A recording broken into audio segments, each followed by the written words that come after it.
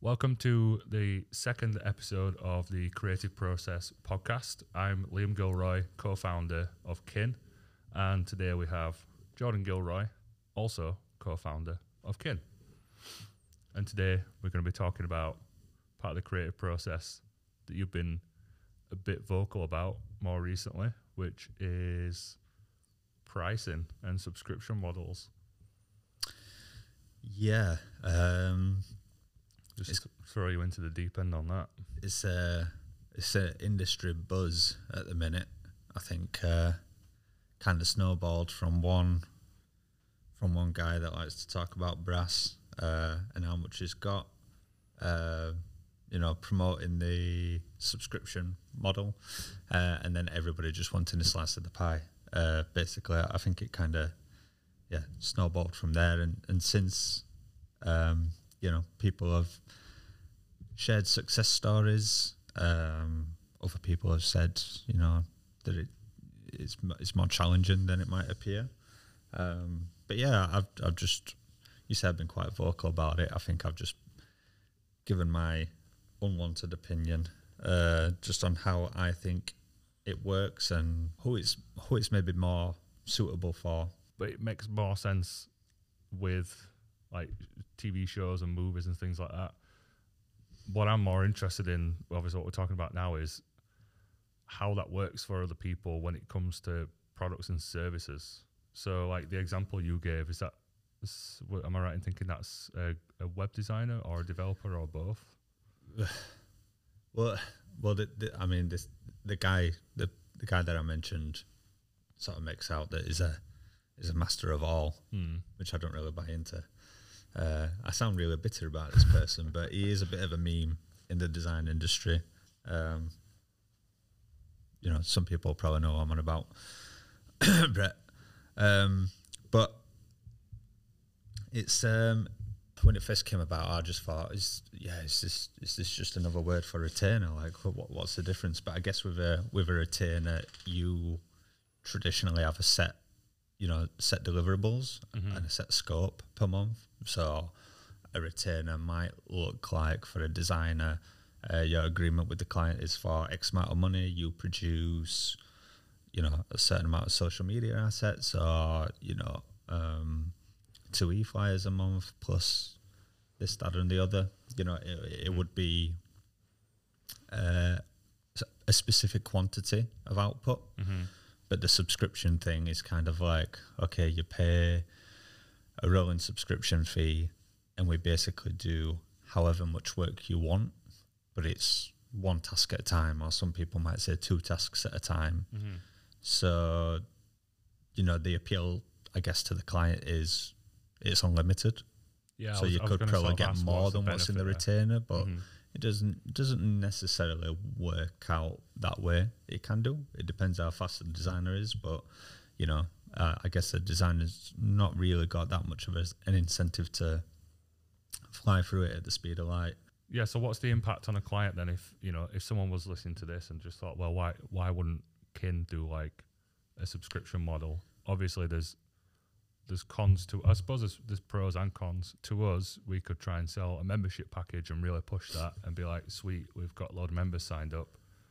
But then cons to that would be, rather than ongoing projects or, working project by project, how do you manage that resource not knowing, I think it's difficult.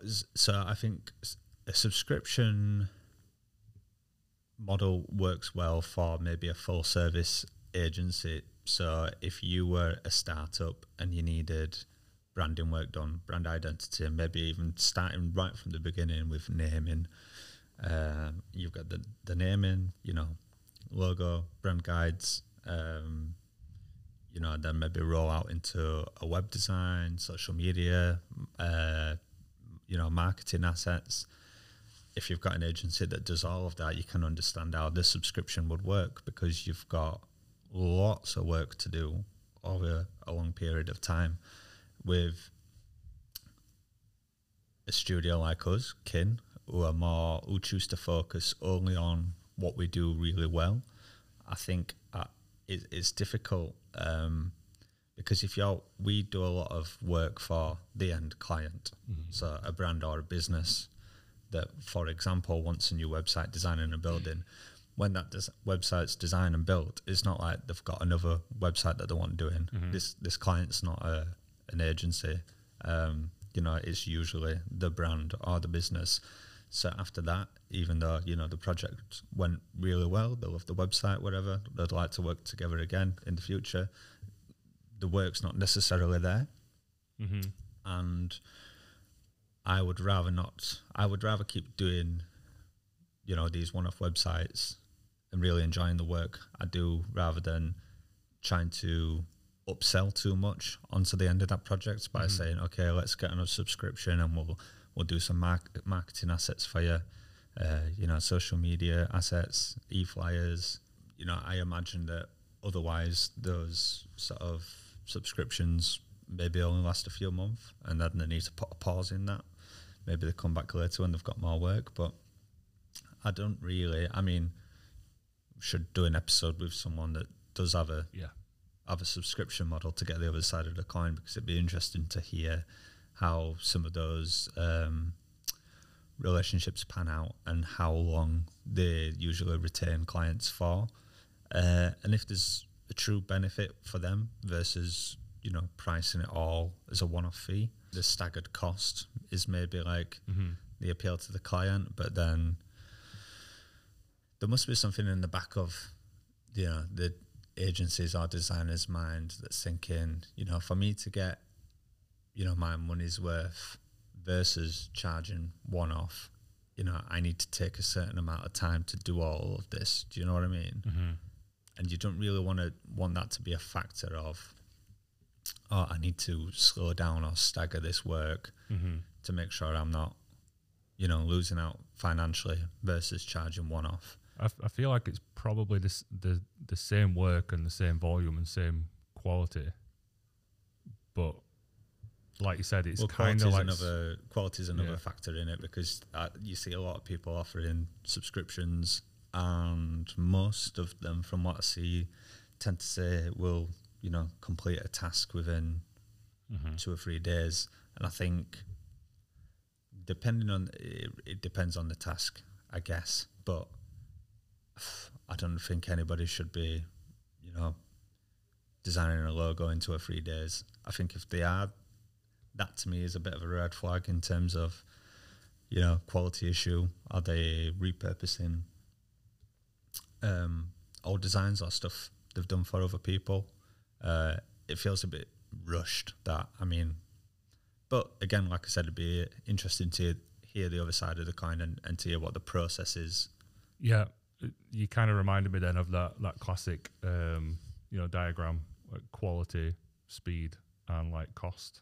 Or I probably said that wrong, but if you're looking at someone who's like, yeah, we can get it done really quick, over a couple of days, and it's going to be cheap because of how this pricing model and subscription works, then how likely are you going to get something that's, again, it's not saying that that's not the case, but you may be getting something that's more based on existing material or existing designs or reusing components and things like that.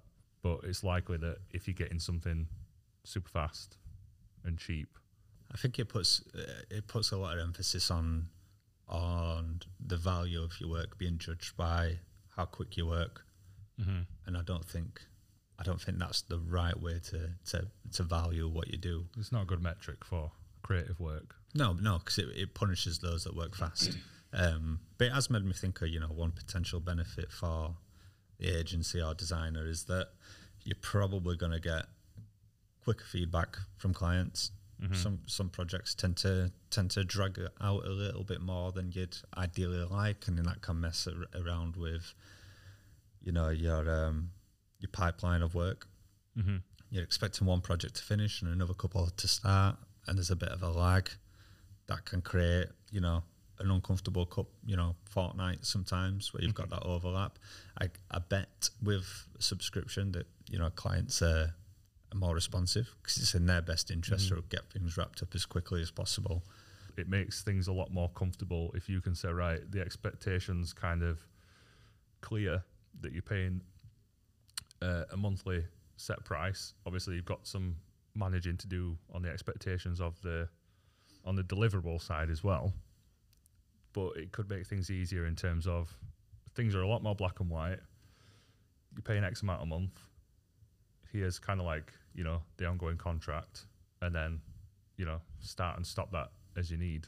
Yeah. And it also allows you to be a lot more transparent when you're marketing yourself, because I imagine it makes it easier for creatives to put on the website, this is how much we charge a month.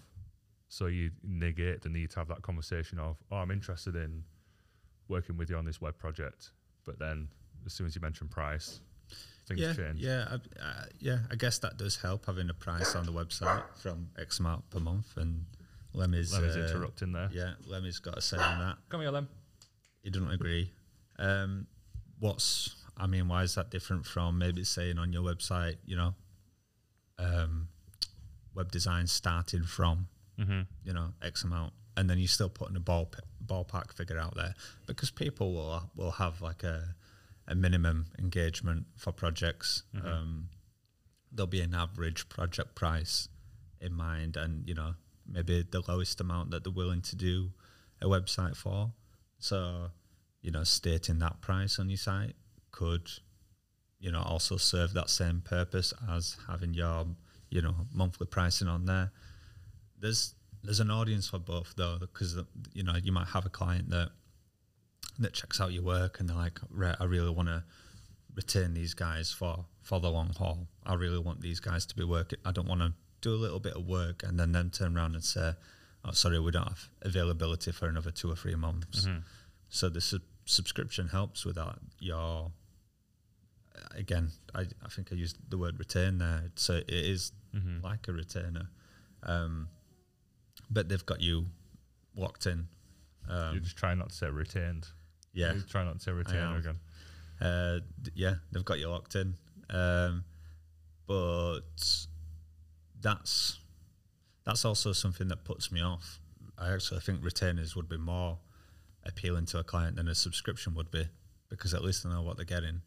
I think subscriptions can be very vague and maybe not manage expectations well. If you're selling a subscription service that's, you know, oh, we do X, Y, and Z, we do branding, web design, whatever, we usually turn everything around in 2 to 3 days, and you've got unlimited requests.